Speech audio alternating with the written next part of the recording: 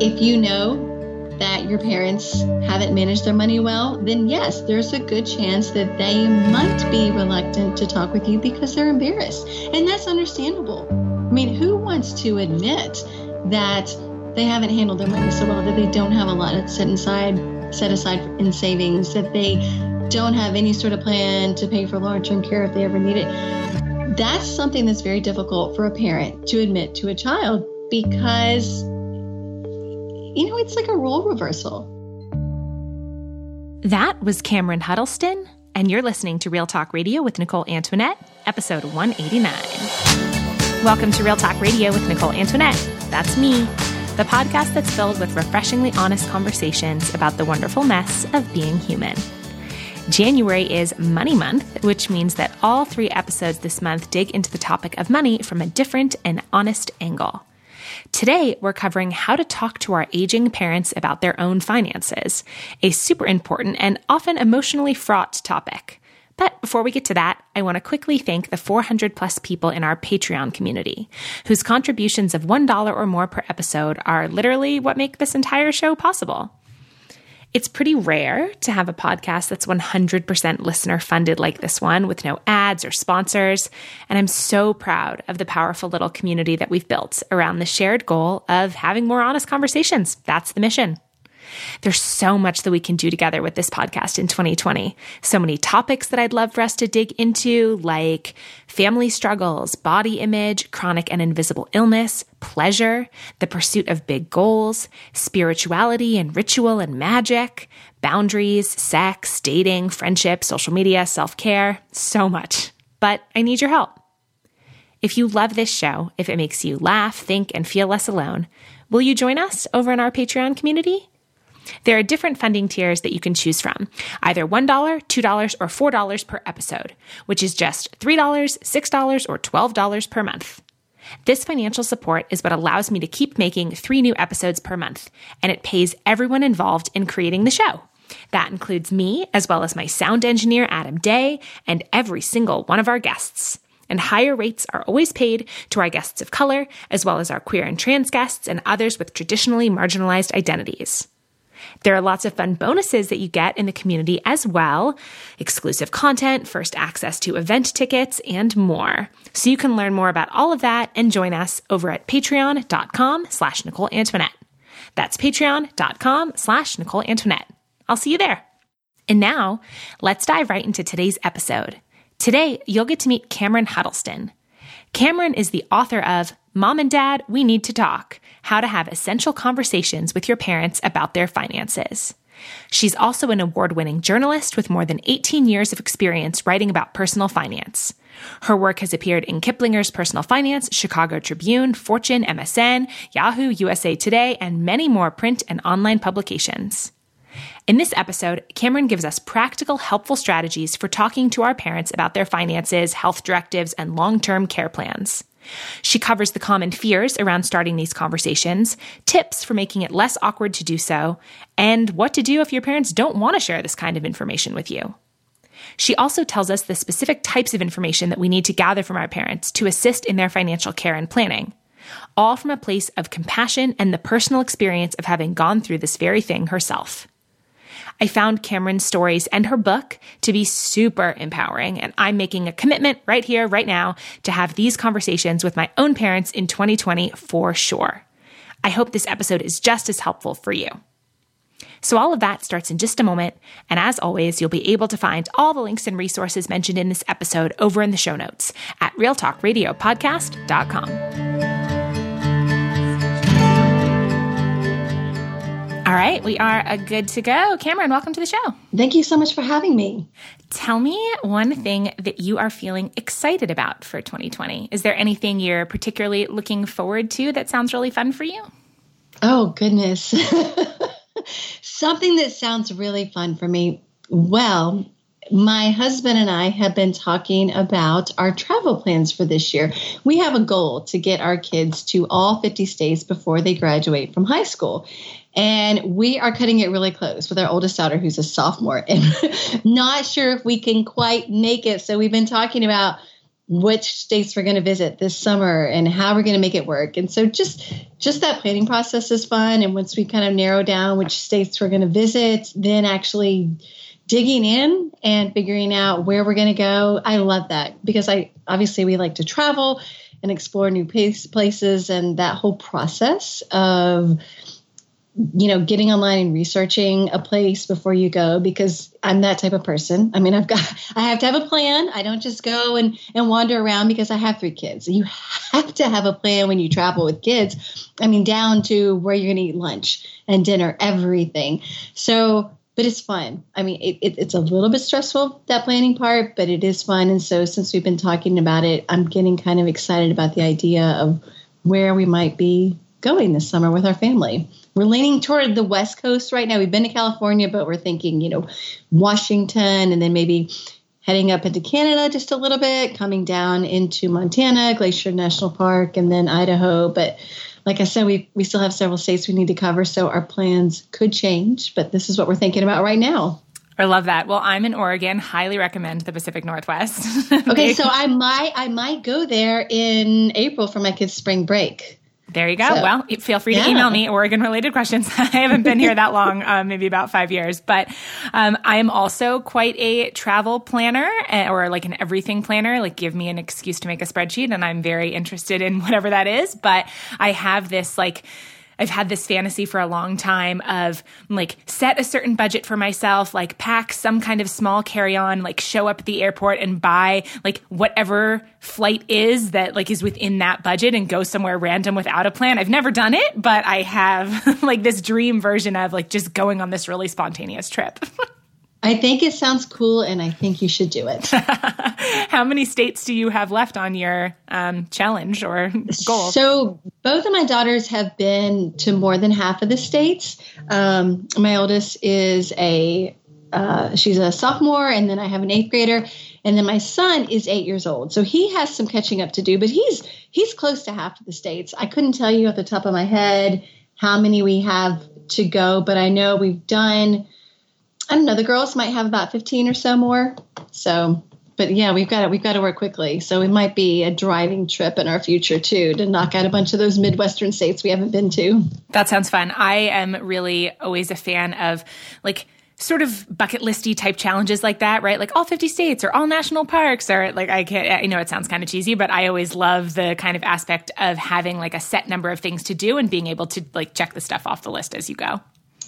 Yeah, and hopefully we'll do it. But, I'm willing to accept that we might not be able to see all 50 before my oldest graduates from high school. But, there's still the summers, after, the end of her college year. So, yeah, I mean, there's time.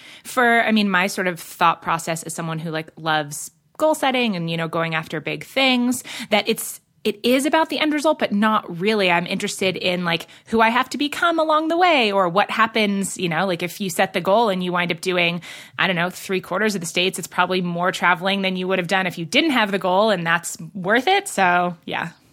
Yes, I agree 100%. Yes. I mean, we set the goals, but if we don't reach them, it's okay as long as we've made progress toward them. And like you said, we've learned something along the way. I think that's important. Yeah.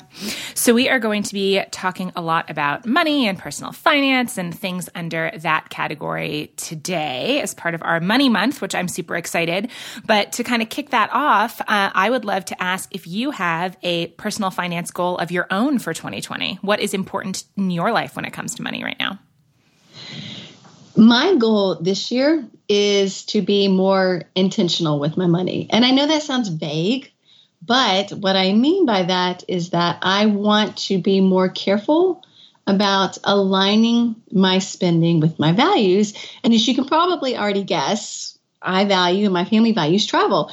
So I think a lot of times we end up spending money on things that at the end of the day don't really matter that much to us. And we need to first figure out, well, what does matter? And, my family, my husband and I, we know what matters to us. I just need to get better about ensuring that what I'm spending my money on aligns with those values so that I'm not wasting it on things that aren't that important to me or my family. That's my goal this year. Yeah, I love that. So you mentioned that travel is something that is important that you do want to spend on intentionally. So I'm interested to hear, off the top of your head, what you think might be cut or kind of what's the trade-off, right? Like if we're going to put money towards that, what does money come away from? What have you realized isn't that important to you? There's certainly things that we've already cut out. Like, for example, we don't have cable TV. We have some of the services that you use, the subscription-based services, and they certainly cost less than what our cable bill already cost or did cost us. That has saved us money along the way, a lot of money, really, but we also realized we didn't watch much TV, so we didn't need to have cable TV. I don't foresee that we're going to have to make any dramatic cuts. I think it's avoiding those impulse buys. Whenever I go shopping in the grocery, I have a list. And so I'm pretty good at walking out of the grocery store without a lot of extra things in my cart and spending pretty much what I expect to spend. It's usually around the same amount every trip. But, maybe it's the kids in the car when I pick them up after school and they say, "Oh, Mom, can we have a treat? Please, please, please. Can we go get some ice cream or whatever?" Saying no to more of those requests and letting the kids know, hey, look, we don't need to go and get ice cream. We have ice cream at home. We bought it at the grocery store, remember? And if we don't spend money on that, then yay, we have more money the next time we go on a trip, to eat ice cream someplace cool as opposed to here where we live. That's the type of spending that I want to cut out. Mm-hmm. Yeah, I feel very similarly about that, and really just paying more attention to did this $20 that I spent on this thing bring me $20 of happiness, right? It's not necessarily always easy to look at it like that transactionally, but sort of, right? I wound up traveling a lot in 2019 and for work and other reasons, and realized how much money I was spending, what extra money I was spending when I was tired, right? Or run down. And so kind of taking a step back and being okay, if I'm more well rested, if I take better care of myself, then I'm less likely to be can't think about anything, must buy food out, must do, essentially comfort spending that actually doesn't make me that happy. And again, like you said, that's also sort of vague, but that's what I'm paying attention to. And good for you. I mean, I get it. Most of us are guilty of that. And so if we do pay more attention to it and realize that we're spending money on things that don't really matter too much to us, then I think it's easier to cut that spending and not feel like you're missing out on things. Because oftentimes, as soon as you start thinking about budgeting, it automatically feels like a diet. And if you instead think of it as, and a lot of people use this word, a spending plan, where you want your money to go and making sure that your spending aligns with your values, then it doesn't feel so restrictive. Mm-hmm.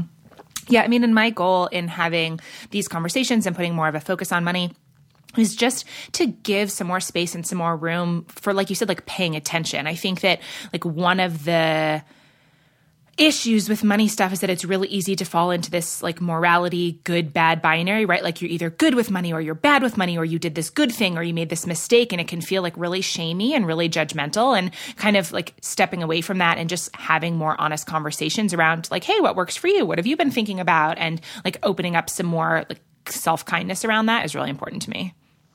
I agree. And I often, because I am a personal finance journalist, I often have people tell me, "Oh, you're so good with money. You know so much about money." And it wasn't like I was born that way. I had to learn it. And I think anyone is capable of learning more about money if they feel like they don't know enough already. There are so many free resources out there online. You can go to your local library and pick up a book. And it's not that complicated. You don't have to be a math whiz to understand the basics of your personal finances. Mm-hmm. Yeah, and I like sort of the empowerment in what you're saying of you can learn one thing at a time. I'm also really interested in personal finance. And so one of the things that I did when I was feeling quite overwhelmed, I really wasn't given, a financial education growing up. It's not something that my parents really knew a lot about. And I think that's a common story, you know, from other friends that I have talked to. And I remember one day, this was a while ago now, like almost 10 years ago, I sat down and wrote out like a list of all of my questions because I felt so overwhelmed of, you know, just this story I was telling myself. I'm like, I don't understand money. I don't understand how to do this. This is too complicated for me. I never learned this. I'm behind. And so I was like, okay, what do I want to know? And I just started writing out all of my questions, and some of them felt really silly and some of them felt like, oh, I should know this already. But the fact was that I didn't. And then once I started taking it one question at a time of like, okay, you know, for the next 2 weeks, I'm going to research this question. Like it wound up being a lot more achievable and a lot simpler than I had feared that it was going to be. I love that. I love it. I think that's a great idea to write down your questions, and then you can just go online and type it into the search and see what the search results show you. That's such an awesome way to approach it. So will you tell me the story of how you got started as a personal finance journalist? To be honest, I fell into it by accident. You know, like I said, I wasn't born knowing a lot about money. My parents didn't teach me anything about money. I grew up in a single income household. My mother stayed at home to raise my sister and me while my father went to work as an attorney. So we were always taken care of financially. We didn't have to struggle, but we didn't talk about money in my house. And so I had to figure out a lot of things on my own. And I made a lot of mistakes. And really one of my biggest mistakes when I was starting out was not realizing the benefit of saving for my future. I wasn't making a lot of money when I started out as a journalist, and I was just working in a daily newspaper, just trying to scrape by. You know, I look back now and think, you know, there was probably room for me to set aside a little bit, even just a little bit.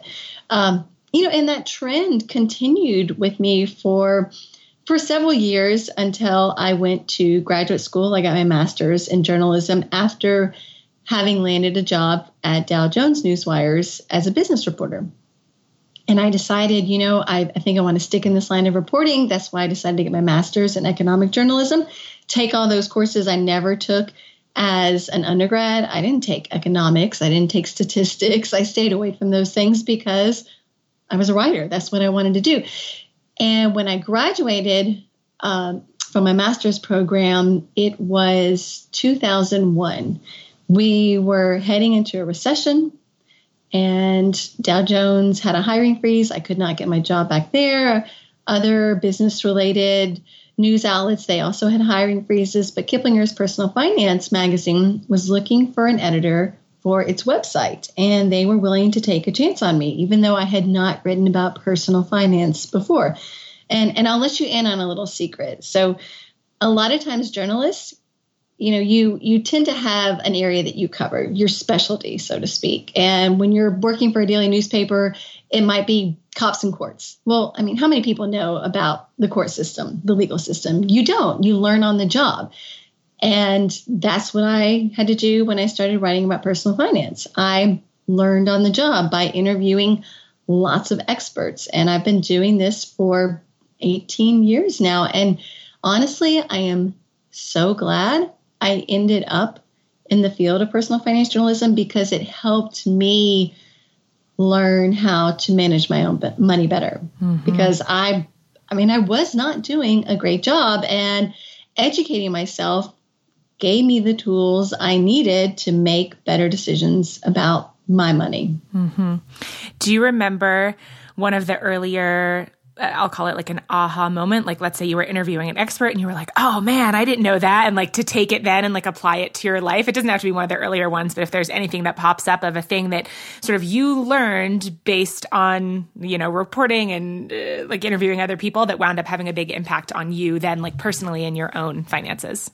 Two things in particular stand out to me. And one is something that I mentioned already. It's that spending plan, thinking about a budget as a spending plan instead of a budget.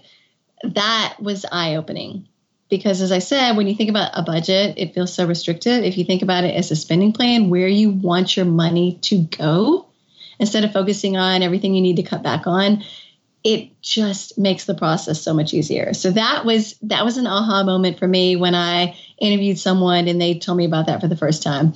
And another thing that really opened my eyes was talking to a financial psychologist. I've interviewed him many times over the years. Super smart guy, super interesting guy. And we were talking about people's money stories. And this is the way you think about and handle money based on how you were raised around money. Because honestly, what we were raised to believe about money and how we saw our parents handle money when we were growing up, that greatly affects our beliefs about money. So if you grew up in a household, for example, where, maybe you were from a lower income family and your parents were always talking negatively about money or wealthy people, oh, they're rich, they're greedy, they're terrible. Those beliefs stick with you. And, it's interesting that financial psychologist, he's done studies, and when you head into life with those beliefs, actually people who believe, the rich are bad, they're more likely to have a lower income. So that was really eye-opening. It helped me look back at some of the things that I was taught or really wasn't taught about money and realizing how it has shaped my own interactions with money. And I think it's so important to do that because then it opens your eyes to maybe some of the mistakes that you're making. Like, oh, that's why I want to go shopping when this happens, or that's why I feel like I need to spend money on this, or that's why, I think the rich are greedy and money is bad. So, I would encourage anyone to think back on what they were taught about money growing up and think about how that has influenced the way you handle money as an adult. Yeah, I love that. One follow-up question on that for you. What specifically have you found that helps you to sort of rewrite those stories? Has it just been the awareness and acknowledgement? Is there anything that you have done when you've realized, this thing that I was taught about money or, have been believing for years and years isn't really serving me and I want to pivot, how to do that? Awareness certainly helps. And it also goes back to figuring out what your own values are. So important.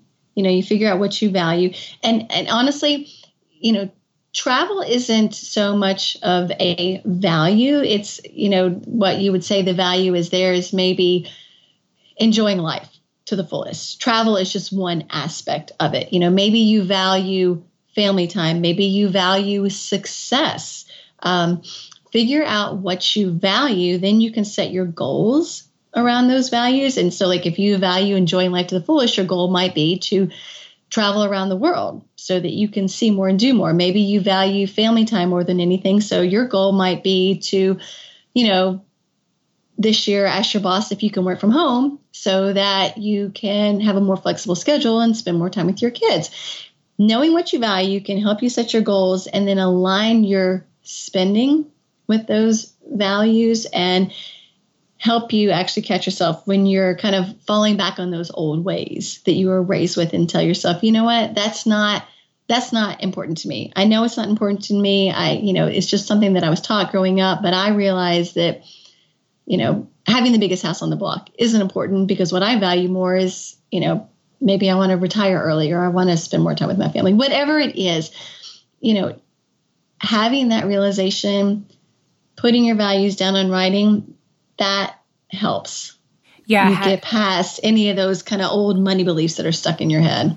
Yeah, I love that. The idea of being really clear on what's true for you and then using that as sort of like a touch point or a thing to check back in with, right? When that, old thought pattern does come up or that thing to be oh, cute, right? It's this thing again. I recognize this thought, but as I already know, I value this thing instead, right? It's just the continual realignment with what you have know to be true about you now. Yes. So one of the things that I know that you enjoy is making complex personal finance topics easier for people to understand, which I'm super appreciative of. Yes, more people doing that. Other than what's covered in your book, which we're going to dig into deeply right after this, what's one of your favorite complex personal finance topics to break down for folks? I think it would be saving money. And I don't mean, because so many people focus on this, saving money by cutting their cost. People love to talk about ways to save money at the grocery store, when they're shopping. That's not saving money. That's spending less. I'm talking about actually setting money aside for the future, which is really difficult for a lot of us to do because it's so much easier to focus on the now.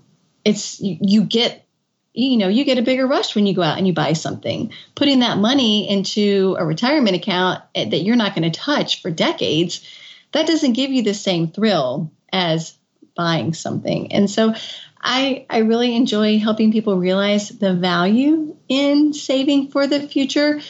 And honestly, the younger you start saving, the easier it is. You don't have to set aside a lot of money if you're not making a lot of money, because thanks to time and this special magical power called compound interest, you invest your money in your retirement account into stocks, or better yet, a stock mutual fund, an index fund that tracks the performance of a major stock index. So you're basically getting exposure to a lot of different stocks, which is a good idea. You don't want to put all your money into one stock, because if that company goes under, then there goes all your money. Invest your money, and that money will grow, and it will grow over time. So even if you start out by putting just aside a little bit, if you're young in your 20s, that money is going to grow to a large amount of money by the time you want to use it in retirement when you're in your 60s or maybe even your 50s. If you wait until your 40s to start saving, you have to set aside a whole lot more. I mean, we're talking, 5 times more than you would have when you were in your 20s, 10 times more, just to get to the same amount in that retirement account by the time you're in your 60s, because your money doesn't have as much time to grow. And so, save early if you can. But if you haven't started saving already, that's okay. You still have time to catch up. Mm-hmm. Yeah, that's one of the things that I think is really common, this feeling of like being too late, right? This idea of like, is it too late for me, right? And like, sure, maybe it would have been better if, 17-year-old Nicole was doing this and she wasn't. And okay, right? So like anything that I'm going to do right now, is better than not doing anything at all. It is. It's not too late, because what's the alternative? If you don't save anything at all and you don't want to work for the rest of your life, the alternative is having to rely on Social Security. And you're not, even if you are, earning a lot of money now, your Social Security check is only going to be so big. Mm-hmm. There's a limit on the amount that the government pays out. And it's not much. I mean, we're talking, around $2,500. And this is just kind of, I'm not exact with that, but that's going to be around the maximum that you would get if you are, earning, good income. And because, like I said, there are limits. The average is only around $1,400 a month. Yeah, and that's more than my parents get. Yeah, so right. And imagine living on $1,400 a month. It's not much. Yeah. So obviously, we're not going to go too deeply into investment stuff because we have other good things to talk about. But do you have any favorite resources? If someone's like, okay, I'm going to Google compound interest, I'm going to start to think about this. Do you have any kind of beginner-friendly investment resource recommendations for people to check out? Honestly, there's so many out there. If you Google it, my suggestion, though, is when you're reading, if you do the Google search for compound interest, or you do the Google search for how to save more for retirement, I would click on the search results that come from established publications rather than a blog. And that is not at all to criticize bloggers, because there are a lot of great bloggers out there. But I think I would start with publications such as Kiplinger's. I write for Go Banking Rates Now, NerdWallet, Bankrate. And the reason I say that is because these publications, they have fact checkers. So the reporter's going to do the research and write the story, but you've got someone who's going to go back and check everything to make sure it's correct. And so it's just, it's in helping to ensure that you're getting accurate information. Yeah. Yeah. Love that. So pivoting a bit, you wrote a book that I found super helpful, which is why I wound up reaching out to you, about how to talk to your parents about their finances, which maybe I'm not paying attention, but I feel like nobody's talking about this other than you, really, or at least not at the level that I wish was happening. And it was very much a breath of fresh air to start to dig into this and address some of my own fears and roadblocks around this. And I would love to start by asking you to tell the personal story from your life that led you to decide, you know what, I'm going to write this book. Sure. So I wrote the book because I did not have these conversations with my parents until it was too late, almost. In the case of my father, he passed away at the age of 61. He died without a will, and he was in a second marriage. What's really interesting is that he was an attorney, so he should have known better. And I often hear from people, well, my parents are on top of their finances. I'm sure they are. There's no need for me to talk to them. I know they're on top of all this stuff. Well, my dad was an attorney. He should have had a will. He knew better, but he didn't. So don't assume that your parents are on top of their finances. That was one part of it. The bigger part, though, was that my mother was diagnosed with Alzheimer's disease when she was 65, and I was only 35 at the time. I had 2 young kids. I have 3 now. And honestly, I thought my mom was going to be there for me to help me with my kids, but it turned out that I had to be the one to help take care of my mother. And a big part of that was helping her with her finances. And I had not had detailed conversations with my mom about her finances before she started having memory troubles. Now, right around the time that her memory issues were becoming very obvious, I did tell her that I thought she should go in and meet with an attorney to update all of her legal documents, which she did. And we can, go into more detail about those legal documents. But if I hadn't done that, then I wouldn't have been able to step in and actually start helping her out with her finances legally. Fortunately, I did take that step. But even though I had done that, I was having to figure out her finances by playing detective, essentially. And I didn't like having to do that at all. And I had to make decisions for my mom for her about her care as her Alzheimer's got worse.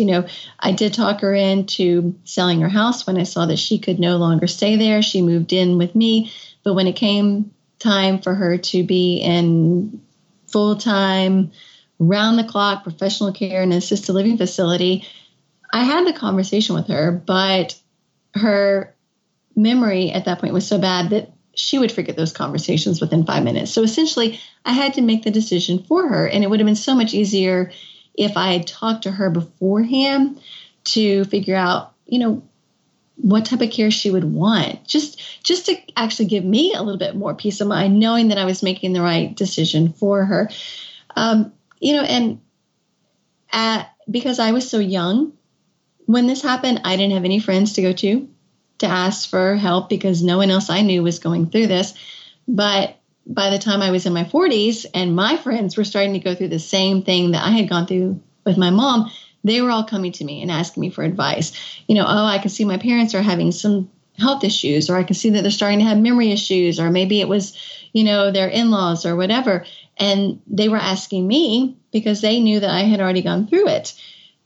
And that's when I realized that I could help people by writing a book about my experiences, by reaching out to all the financial experts I knew, talking to legal experts, and actually talking to a lot of just ordinary people who had had the conversation to offer people a guide to having these conversations that are so, so important. Mm-hmm. I mean, and it's so funny to me how sometimes the things that touch all of our lives, or almost all of our lives in some capacity, are yet the things that we don't really talk about that much, right? I feel like money falls into that category. And this specifically, almost everyone is going to be in this situation, right? With a parent or an elder of some kind. And yet it's just not, at least in my friend groups, it's just not part of the conversation. No, because you're right. Money is a taboo topic. And gosh, imagine trying to talk to your parents about money, especially if they're like my parents and they raise you to think that talking about money is impolite.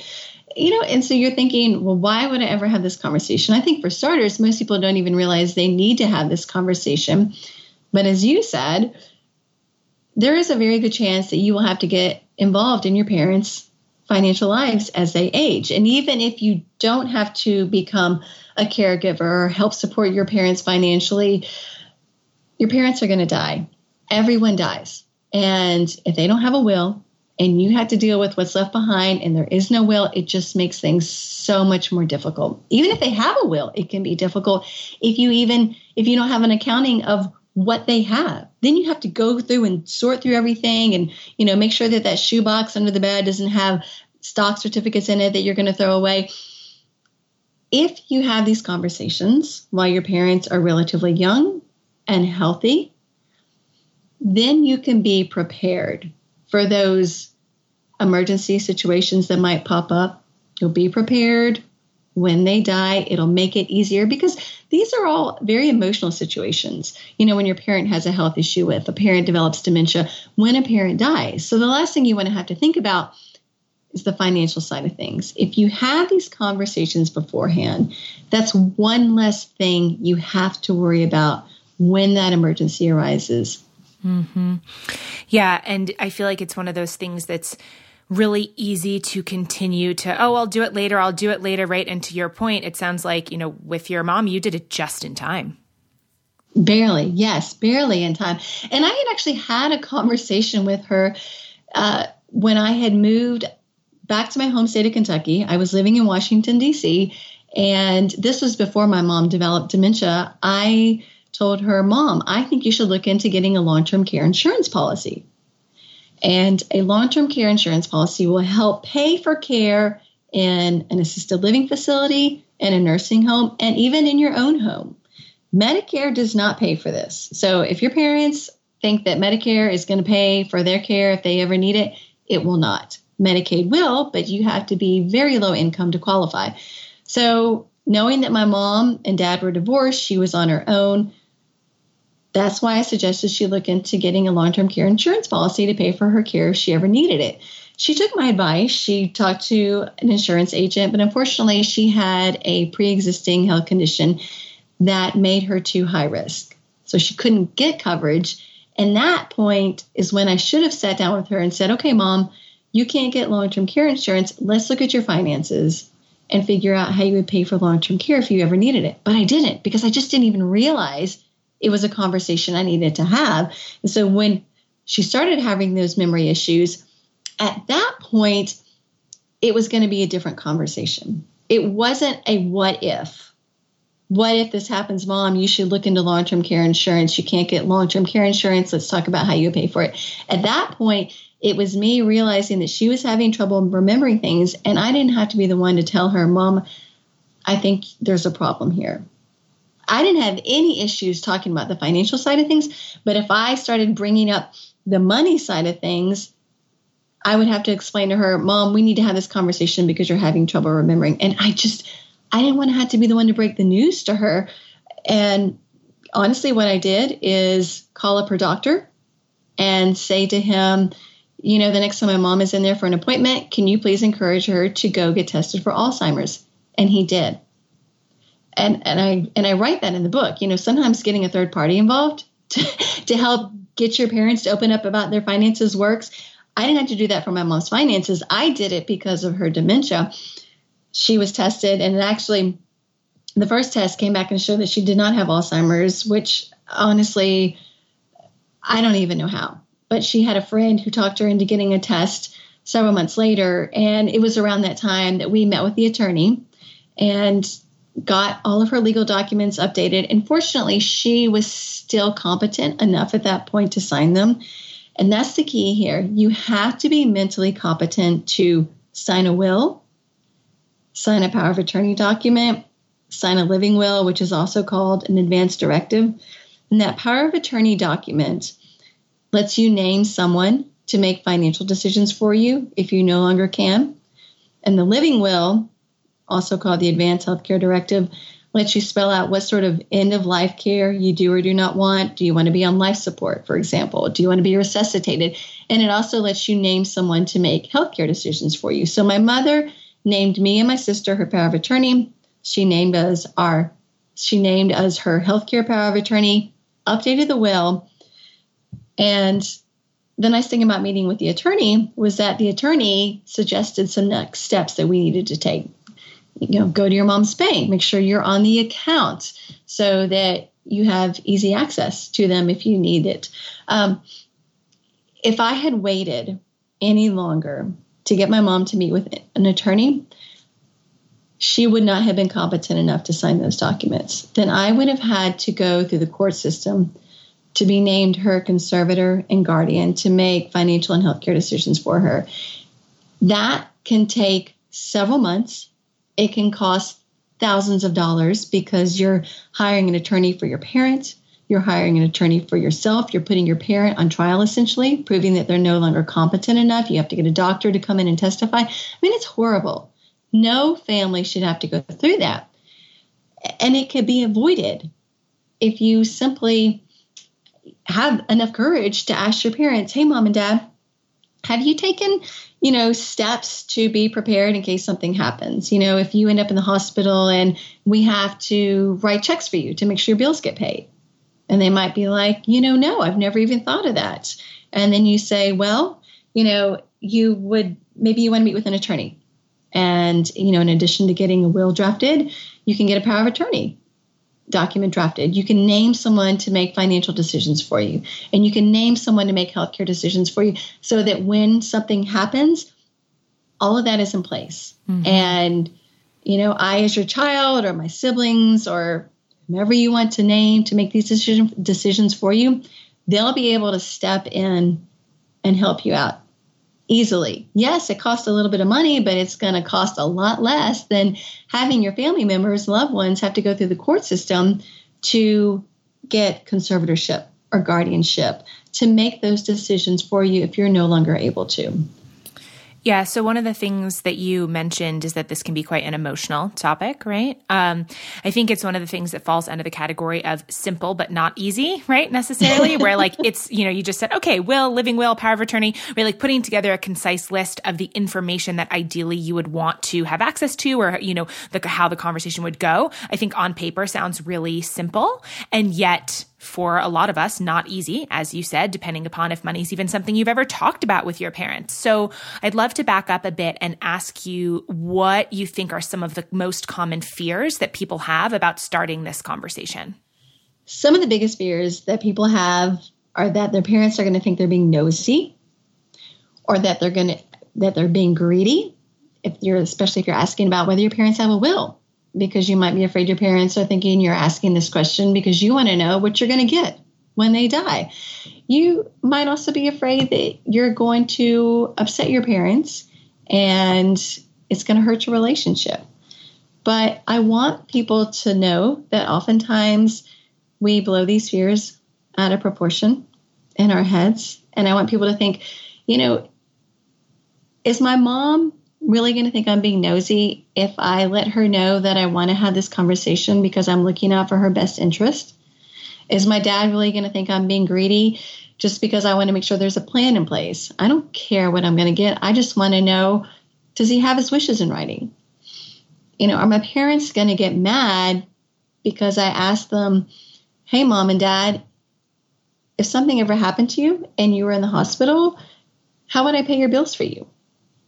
If you approach it out of love and out of respect, and if you let your parents know that you want to have this conversation because you're looking out for their best interest, that you want to know what their wishes are, that you want to have a plan so that all of you can have peace of mind, then most likely they're not going to think you're being nosy or greedy. They're not going to blow up at you. They're certainly not going to send you to your room and ground you because you're an adult now. Now, that doesn't mean that every parent is going to open up right away. Some parents might say, oh my gosh, I'm so glad you brought this up because I've been meaning to have this conversation with you myself. Some parents they might not say anything right away, but they might think about it and they might come back to you and they might say, I've been thinking about this for a while. And you're right. We do need to have these conversations. And then there will probably be some parents, not probably, there will be some parents who don't want to open up. And you need to realize it could take time, but that doesn't mean you should give up. You can try a variety of different approaches to have the conversation. And you might have to realize that it could take sometimes years for them to get comfortable with the idea of talking to you. And that's why it's so important to try to start these conversations sooner rather than later. Mm-hmm. And we can talk about different ways you can start the conversation so it's not so awkward, and things you can do for those parents who are really reluctant to open up and talk to you. Yeah, I would love to do that. I have been reflecting on, like, for me, what are my fears, right, in having this conversation? And one of the things that has come up for me, and I'm sure that I'm not alone in this, is my parents have struggled financially quite a bit for many years. And one of my fears, and this doesn't, like, a lot of fears are illogical, right? Like, it's still worth having the conversation, but is a fear of really finding out the reality of that there isn't enough money there. And, like, this is going to somehow be my responsibility, that, like, I'm going to have to find the money to do for them what they can't do for themselves. And, you know, I'm still trying to get my financial life in order. And so I think part of my fear, and maybe that's like a really specific one, I don't know if you've heard that from people before, but is, okay, like, we're going to have this conversation and I know already that the information isn't going to be good. And I sort of have my head in the sand about it. Your fear is not unusual. A lot of people have this fear. And this is what I would say to you. If you're afraid that your parents might have to rely on you because maybe they haven't done the best job with their finances, wouldn't you rather know this now when you have time to perhaps prepare your own finances for the possibility that you might have to provide them support in some way, than wait until the moment when they're actually coming to you and asking for help, and then suddenly you have to scramble and make some serious adjustments to your own financial life? Yeah, I mean, logically, yes. Like, yes, 100%, yes. But yes. I also think it's interesting when you start to get into, like, money from any angle, the, like, resentment potentially that can come up, or, you know, like, the shame around it. You know, I can imagine that, you know, maybe for someone who isn't, like, confident in their financial situation, right? Like, maybe there's parents that are going to feel a lot of shame around their kids coming to them to talk about this. And I feel like that's probably a relevant aspect too. Yes. And honestly, that's the bigger issue. Your fear is a hurdle that certainly you have to overcome. But if you know that your parents haven't managed their money well, then yes, there's a good chance that they might be reluctant to talk with you because they're embarrassed. And that's understandable. I mean, who wants to admit that they haven't handled their money so well, that they don't have a lot set aside in savings, that they don't have any sort of plan to pay for long-term care if they ever need it?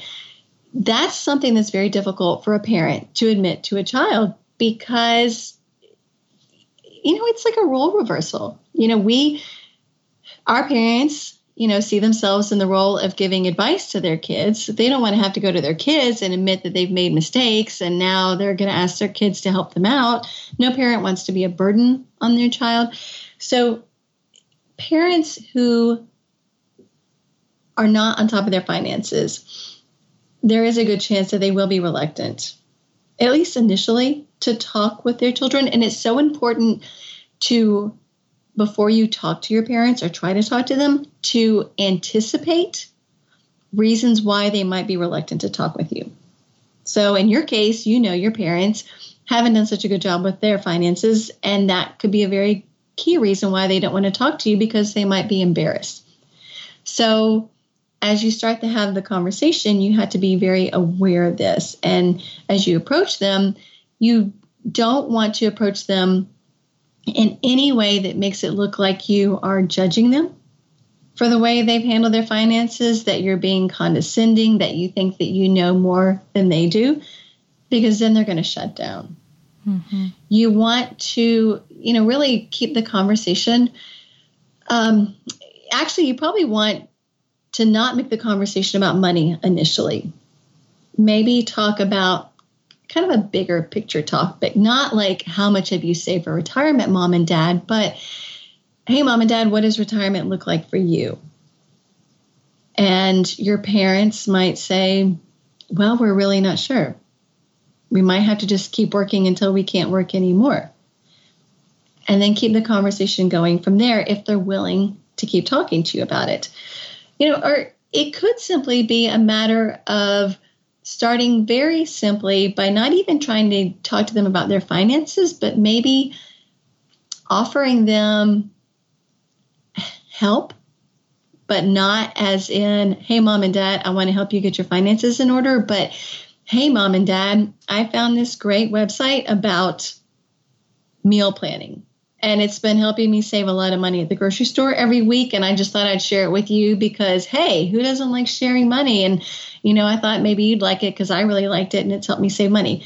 Or, hey, mom and dad, I have, I started automating all my bill payments and it's been so great because now I don't have to worry about making late payments and dealing with those late fees. Have you done this? Offering them help in a way like that so they start to get comfortable with the idea of discussing money, even on a very, basic level with you. Offering them tips on things that you've done to help improve your finances, but doing so in a way that it doesn't look like you're criticizing what they've done. So you have to be, careful about it, but you're going to have to work your way in slowly if you think your parents are embarrassed about their finances and you don't want them to feel ashamed and shut you out from the conversation. Yeah. So circling back a little bit to some of the other fears that you mentioned, right? Like of appearing nosy or greedy and some of those common things. Is there anything else that you wanted to share about potentially how to just start this conversation without it being quite so awkward? Sure. So there are a variety of ways you can start the conversation. If you're young, one of the easiest ways to do it is to ask your parents for advice. And I know that sounds a little bit backward, but parents love giving advice. And you don't even have to really need that advice from your parents, but it's a way to open the door to a conversation. For example, let's say you just got married. And so you ask your parents, hey, mom and dad, I've been wondering since I got married, do I need to have life insurance now? Is this a good time for me to get a will? And your parents' answer will likely give you a clue as to what they've done. They might say, oh, yes, of course you need life insurance. We've had a policy since forever and you're the beneficiary, or, this is the type of insurance we got. Or they might say, oh my gosh, yes, we never got life insurance. You should do this. Do it while you're young so you can get a good rate. Or they might say, yeah, make sure you get a will. Or I don't know, I never bothered to get a will. Then you can say, well, hey, let's look into it together. Maybe we can both meet with an attorney. Ask your parents for advice because it allows you to maintain the role of the child, the parent to maintain the role of the parent, and it allows the parent to give advice, which is what they love doing. And then, like I said, their answer is going to give you clues as to what they've done. Another thing that you could do is use a story, talk about maybe someone whose parents died without a will and how difficult it was for everyone who was left behind, or talk about someone whose parent or grandparent died with a will and how easy it made things for their family. Or maybe you have a colleague at work who's had to take time off to care for a parent. And you could ask your parents, hey, if something were to happen to you, what would we do? Would you count on me to help you out? Do you have a way to pay for care? Sharing those stories is a good way. And it can even be using an article that you read online or a podcast that you hear and say, hey, I heard this woman who was talking about how her mother was diagnosed with Alzheimer's at the age of 65, and she had not talked to her about her finances. And then when she had to go in and start helping her mom, she didn't even know what sort of financial accounts she had. So stories are a great and easy way to start these conversations. And another easy way is to simply ask your parents about what if scenarios. I have a friend who did this, and really it just worked beautifully for her. She asked her mom, and her mom is living on her own because her parents are divorced. And she said, Mom, what if something were to happen to you and you were in the hospital?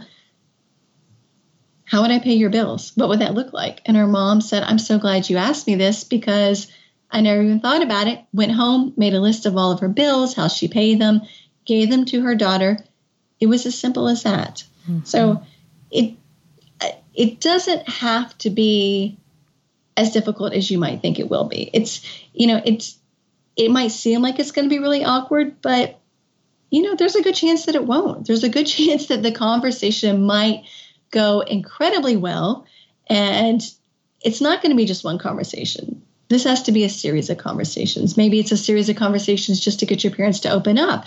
If they are willing to talk to you, you don't want them to sit down and spend hours with you, pouring over all their accounts and giving you all the details. That's exhausting.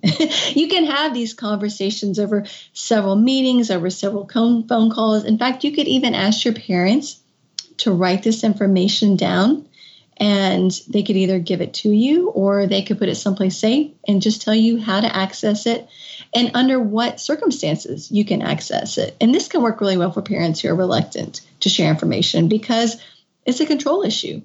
They don't want to give up this information because for them it might feel like losing control. You just simply tell them, look, I don't need it right now, but write it down. Make a list of all your accounts, your passwords, what type of insurance policies you have. Put it someplace safe. Tell me how to access it and tell me when I can access it so that when an emergency arises, I can help you out. Yeah, that's really, really smart to bridge that gap too. It's not like, okay, you have to divulge all of your things to me, but it is a empowering way to have a plan B created. Then everyone kind of has peace of mind about that and, to know how to access it when it's time. That's such good advice. Yeah.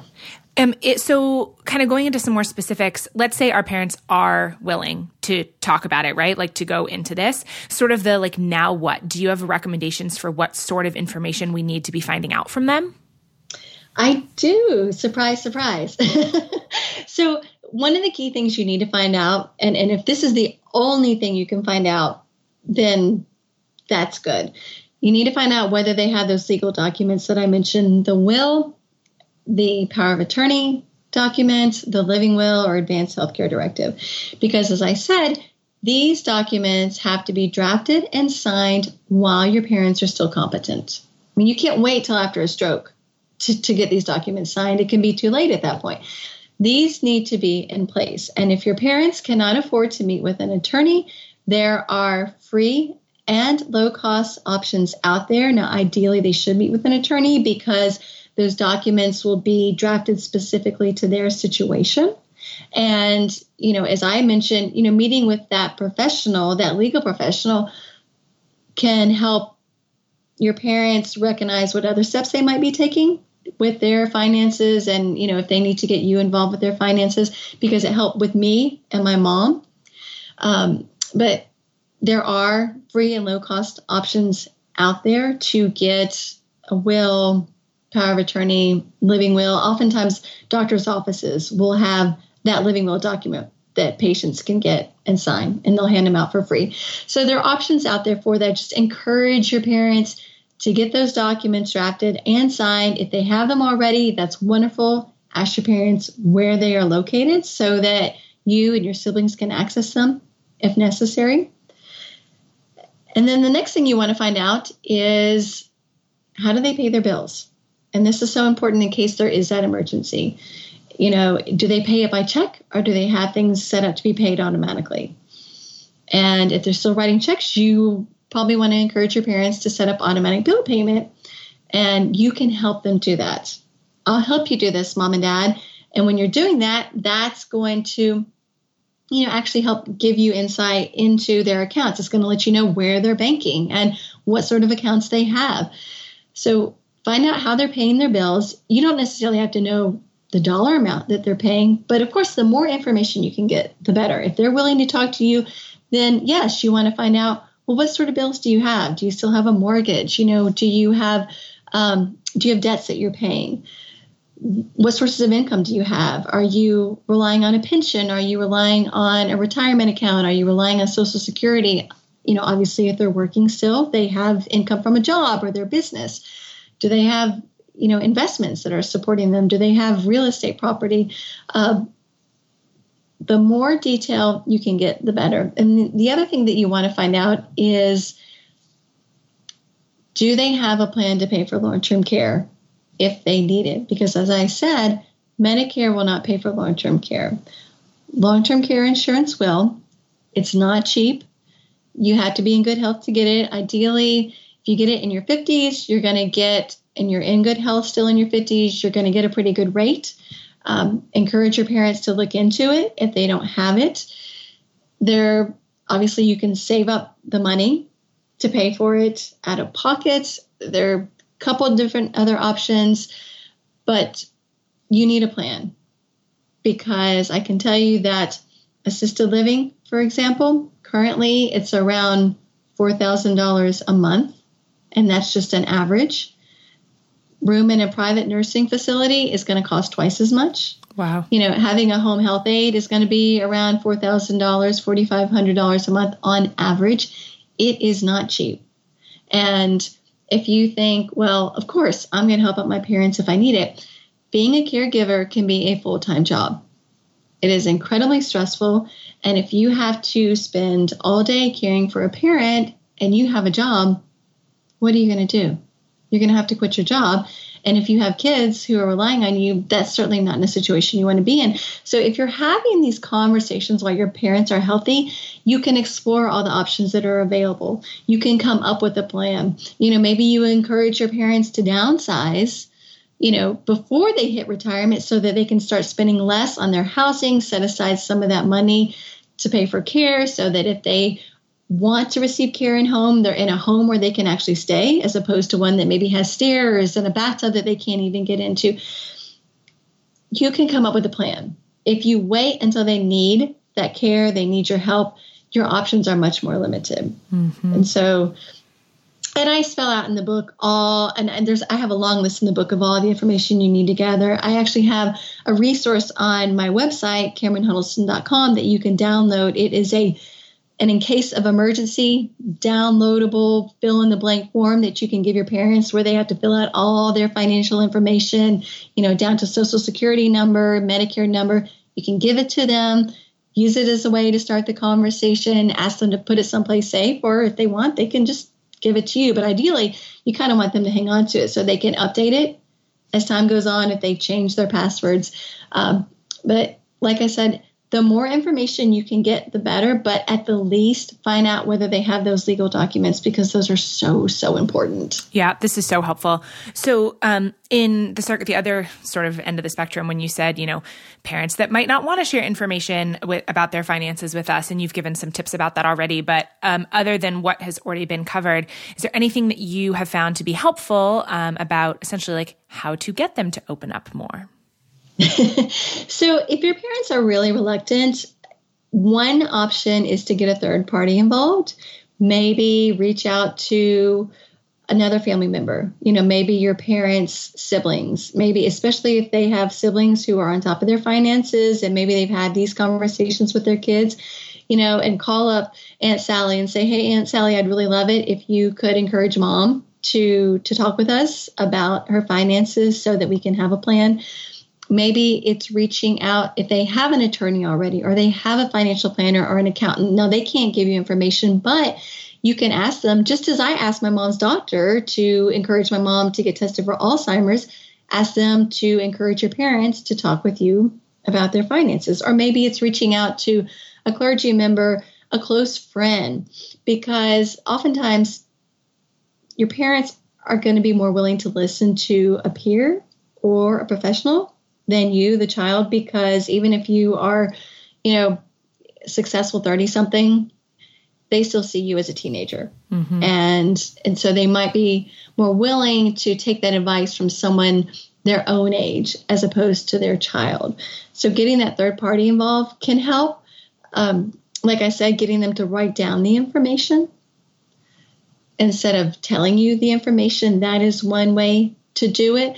And another thing, you can use a little bit of psychology on them. So, and this is the advice that the financial psychologist gave to me. Maybe mom and dad are saying, well, I don't want to talk to you, or why do I need a will? I don't need a will. Let's not talk about this. And then, so you say to them, you say you don't need a will, so you don't think that's important.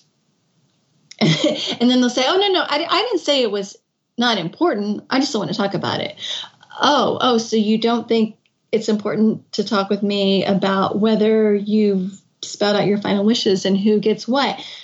You get your parents to realize that perhaps they need to think a little bit harder about why they should have these conversations with you. You don't want to like call out their shortcomings and their thinkings, but if you can delicately point it out to them that, oh, you don't want to talk to me about whether you have a will. Well, that means what? You don't want me to know whether you have things in writing, or you don't think it's important to spell out who gets what.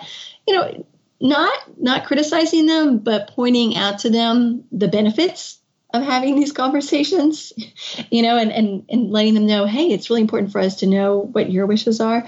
That can work sometimes, but you have to expect that it can take time, and you might have to try a variety of approaches. And what's really important is if your parents refuse to talk, and especially if you know that they might need your help someday, you need to get very clear on what you are willing and able to do to help them if they ever ask for help. You need to be prepared beforehand so that if they ever do come and ask you for help, that you already have a very clear idea in your head what type of support you might be willing to give to them. And if you know financially that you cannot afford to help them, you have to remember that your finances take priority, especially if you have children of your own, because you do not want to repeat the cycle. As much as we want to help out our parents because they raised us, like what they always say on the airplane, put on your own oxygen mask first. You have to take care of your finances first. You don't want to jeopardize them to support your parents. And as terrible as it might feel, and I don't want to sound harsh by saying that, but it is true. You do have to look out for yourself. Yeah. And I appreciate that reminder for sure. I mean, all of this stuff, right? Like simple, but not easy. Right. So we've already covered so much good stuff. And there's obviously, like you said, more resources on your website. And then, of course, the book itself. Is there anything, though, under this sort of topic of talking to our parents about their finances that hasn't come up that you wanted to make sure that you mentioned for folks? We talked about the long-term care issue, which is something you should certainly discuss. But, it's also important to talk to your parents about, as they get older, maybe where they see themselves and whether they plan on staying in their home, because this can be an important conversation, but again, a difficult one to have. But it might be actually slightly easier than perhaps talking about some of the more financial issues, asking your parents simply, hey, mom and dad, do you expect to stay in this house when you get older?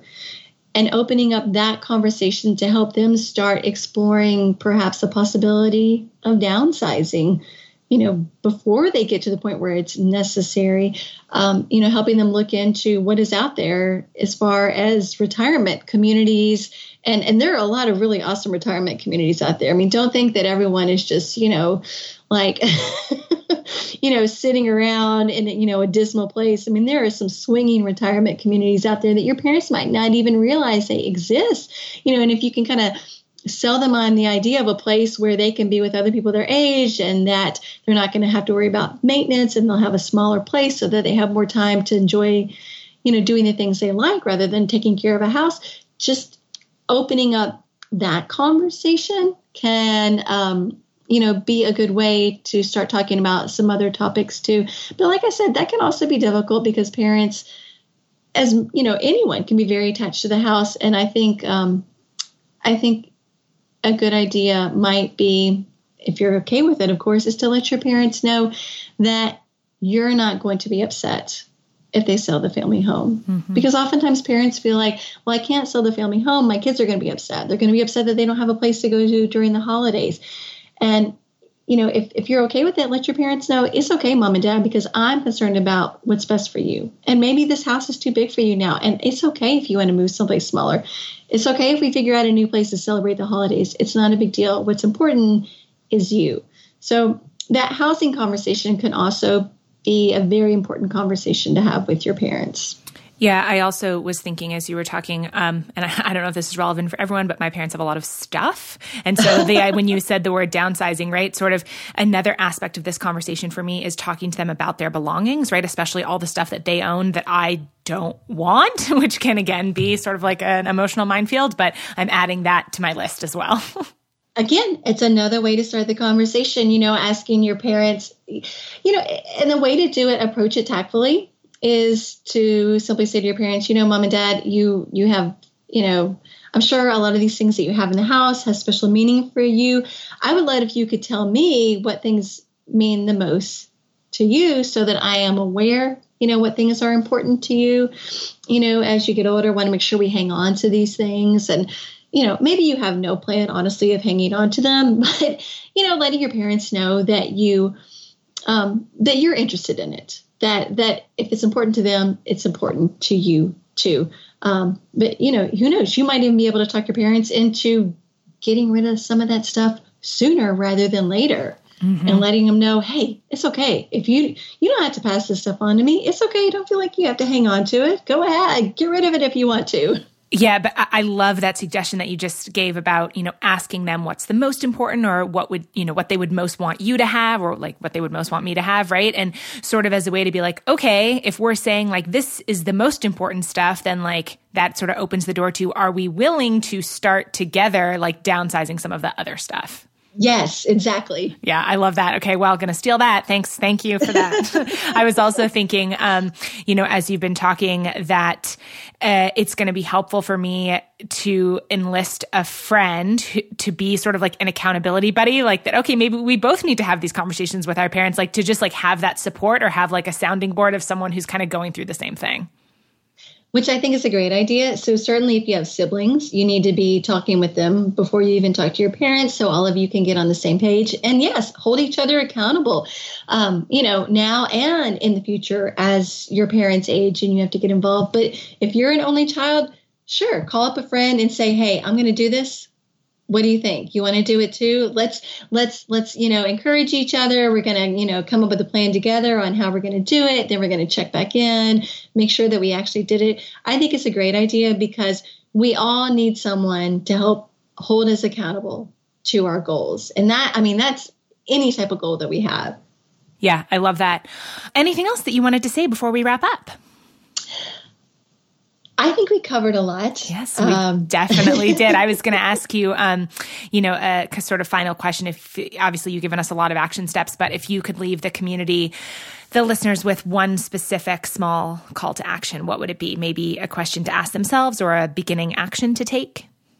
So I would say make a commitment to having this conversation this year. If you're, in the process still of hammering out what your 2020 resolutions are going to be, make this a goal to have this conversation with your parents this year. Honestly, there's no time like the present to have it. You don't want to wait till your parents are having health issues. Do it while they're relatively young, while they're healthy, because then emotions won't be running high and you can talk about that what if scenario.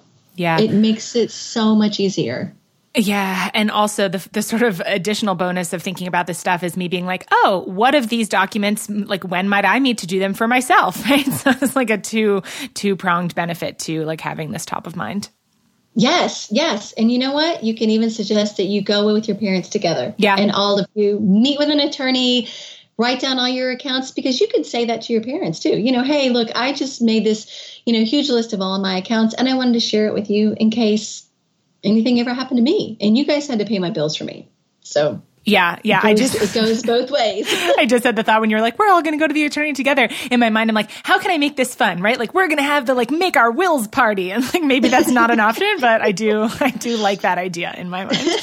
We'll go out afterward and we'll have a nice meal and maybe a little wine and we'll toast to our, peace of mind. Right? Like we will do our healthcare directives and then get massages or something. Oh, I love it. What's the best place for people to find you and say hi online? Do you have a favorite way to connect with new folks? Well, you can find me at CameronHuddleston.com. There's a way to contact me through my website. And on the site, there are links to my social media accounts on Facebook, on Twitter. I'm trying to get more active on Instagram. I'm working hard at it, but I'm certainly active on Facebook and Twitter. And like I said, on CameronHuddleston.com, there are some resources that are free that you can use to help you get the conversation started with your parents. Awesome. I will link to those resources. This was super informative and empowering. Cameron, thank you so much. Thank you. And that's our show for today. Thanks so much for listening and for being part of the Real Talk Radio family. Speaking of the Real Talk Radio family, I want to give a huge shout out to Adam Day, my producer and sound engineer. Adam created the music for this show, and he just makes everything work and flow and sound way better than I ever could. You can find him and his music and his wonderful sound editing work at adamday.net. And as I said way back at the top of the episode, this is a 100% listener-supported show. The show is made possible by awesome people like Kara. Hi, Kara. Hey. So, in the spirit of this being Money Month, we are going to do an honest round of money-related rapid-fire questions, since I know that you are feeling brave and up to talking about this. I am. Which I appreciate. I wish that it wasn't a thing that we had to be brave to talk about, right? But Yeah, it is scary a little bit. It is, but I appreciate it. So whatever you feel like sharing. First question, how much debt do you have? Alrighty. Well, I have a husband, and we have joint accounts, and we also have our own separate accounts. So myself, I have a small amount on my Visa, $500. And then in total, just my own personal is about $2,500. And then with my husband, it's about 14 grand. Yeah, I appreciate even just hearing a little bit of, we have our separate accounts, we have this, I'm always so curious when someone's has a partner or if they're sharing finances with someone, what that looks like. So yeah. And usually our debt, both of us, we hate being in debt. So the reason why we have the 14 now is because we just put on an addition in the summer to our house. So we're just trying to pay that off. Yeah. Yeah. So what is your current income source and how much do you earn annually? Okay, I work full-time permanent at the hospital, and my salary is $79,000 a year. My husband's is $91,000, so our shared household income is $170,000. I love people's honesty around money so much. I'm just grinning right now. I'm so grateful to you. I guess sort of follow-up question on that. How do you feel about current job and income? I'm happy with it. Yeah, we're pretty happy with our shared income. If we're comfortable. Yeah, totally. So if you have savings, will you share how much you have in savings and where you keep that? Yeah, so our savings, that's where it gets a little tricky. So we have two separate savings accounts in our joint. One is for trips and one is for renovations, which both of those are always ongoing. So for our trip, we just went to Las Vegas in December. So our trip funds are very low. And so my little savings on the side, which is my own little personal, is just 100 right now because I spent everything in Vegas. That's a great answer. So I don't have a lot Vegas, I don't have a lot of my savings right now. But I have a TFSA account, you know what that is, tax-free savings account. I put $4,000 into that every year, and then I have an RSP, which is 38 grand. And then both of us, he's a teacher and we both have really good pensions as well with work. And then I have this critical illness insurance. So when I'm 65, I'll get $40,000 back from that. If, knock on wood, I don't get a critical illness that I need that. Yeah. So, So, and in our joint, our reno right now. We're trying to pay off our addition, but right now we only have $250 in our reno savings, and our trip savings is at a big $35 because again, Vegas. Yeah. Well, I mean, that's like the short-term savings where you're like saving it to spend it down, right? Which totally makes sense. Yeah. Will you talk a little bit about where you have had financial support in your life, if that's something that you've had from family maybe, or spouse, inheritance, if that is something that has been a reality for you? Previously, I was very lucky. I went to university and my parents were able to pay for that. So I have never had any debt there. I'm very fortunate. And as per now, we don't have anything. However, my mom passed in September, and we're working through everything there, her estate and all that stuff. But I think I will be getting a bit once everything's all said and done, after taxes and after the next year is done and everything's closed, I'll probably get, I don't know, maybe about 20,000 there. That's it. Yeah. What does budgeting look like for you? Is that something that you do, that you love, that you hate, that you care about, that you don't care about? Oh, I do care about it a lot. For me personally, mine's very simple. I get paid bi-weekly, and I just have 2 pieces of paper, one for the 15th of the month, one for the 30th of the month. And that little piece of paper tells me where I transfer my money to, who to pay. And then for me, how I budget is I take out cash every week. I take out $170 every week, and that's just my cash for spending. And that includes gas to work, which is about $60 a week. I live in the boonies. So, and then just my play money. And then, but my husband, for our marriage, he's an Excel guru, and everything is tracked in there. It's broken down, and everything's color coded. He's crazy. And I love it. And I'm so happy that he does that. So he's way more intense than I am. Yeah, I love that. I am also a big fan of the spreadsheets and deeply enjoy budgeting and figuring things out. And one of the things that I'm working on, because you mentioned, right, getting paid biweekly and you know how much, to transfer where, as a sort of self-employed creative person, I have not had that kind of stability, right? That, okay, every 2 weeks this or every month this. And one of the things I'm working on this year is how can I keeping all income in one account that essentially I can pay myself every month, the same amount every month if possible, and hold it there. And so I'm trying to work on, okay, it would be really nice to have some more stability with that. And so I have to sort of hack it and create it for myself. Yeah. Oh my gosh. I think you'll love it. I would have a hard time with non-stability. I like the stability a lot. Yeah. So last question, when it comes to money, your personal finances, what's one thing that you would love to learn more about? You're going to laugh. I really don't have a yearning to learn anything more. As long I have a financial planner and my husband, and I tell them my goal. And as long as I can reach my goal, then I give them everything, all the information they need, then they can take care of that. And I'm good with that. Hell yeah. No, I mean, I think it's like the knowing what enough is, right? In any context, I know enough and I have enough support, and this isn't something that I necessarily need to or want to learn more about. And I feel like that's a super awesome, honest answer.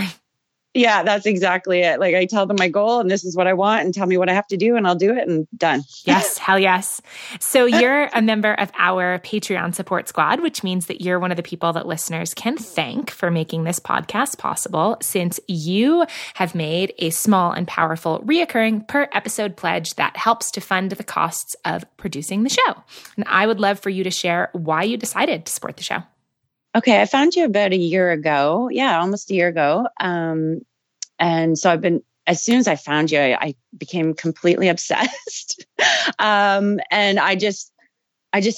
it was a thing, I just had to do it. I just had to support you. There was no question. There was not even thinking about it. The first episode, I was like, boom, hey, I just loved it so much. I love you and all your guests. And I just became completely obsessed. And I'm like, yeah, I definitely want to support this. I love your conversations. Your questions are so good. I know you hear that all the time from your guests. They always say it, but your questions are amazing. And the value I get, I learned so much from you and all your guests, very valuable.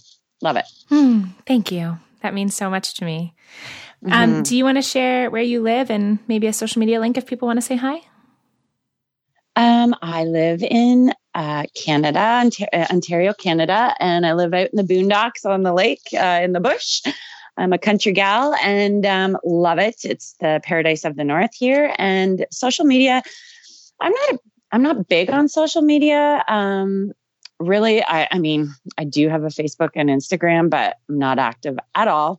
Just really my friends and family, really. So yeah, love it. Yeah. Yeah. You are not the only one that has said that. And honestly, it's one of the reasons that I asked too, is because even in just that question, you can kind of get a glimpse into like, oh, people use these tools differently, right? Which I think is really nice. Yeah. I'm on the computer all day at work, so I don't like to be on electronics after work. Yeah, totally. Well, thank you so much. And to everyone listening, if you love the podcast, if you want to help keep it going, if you want lots of bonus content, plus other fun opportunities and extras, just go to patreon.com/Nicole Antoinette to make your pledge of $1 or more per episode. Your support is what allows the show to continue. And I can't wait to get to know you better once you've joined our community. So until next time, here's a big virtual hug and a reminder that we're all just doing the best we can. And no matter what, we're in this together.